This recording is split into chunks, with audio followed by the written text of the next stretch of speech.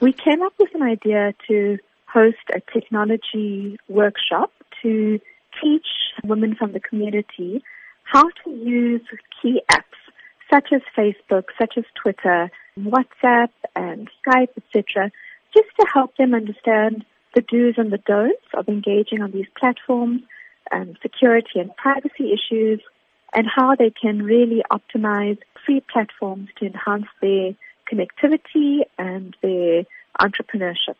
Do you believe that social media is a way of uniting women, helping them share ideas and grow not only themselves, but also even if they have home businesses? Absolutely. So what we see in East and West Africa particularly is that entrepreneurs are very, very effectively using mobile platforms to boost sales of their independent or group businesses, to connect to suppliers or connect to funders, and really to profile themselves in the market in a way that has even connected them to international platforms.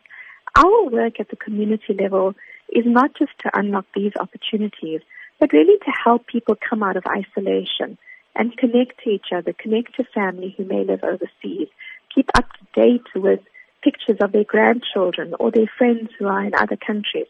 So it's got multiple ambitions and goals, but really to allow the older generation to also benefit from the technology platforms that most of the younger generation take for granted.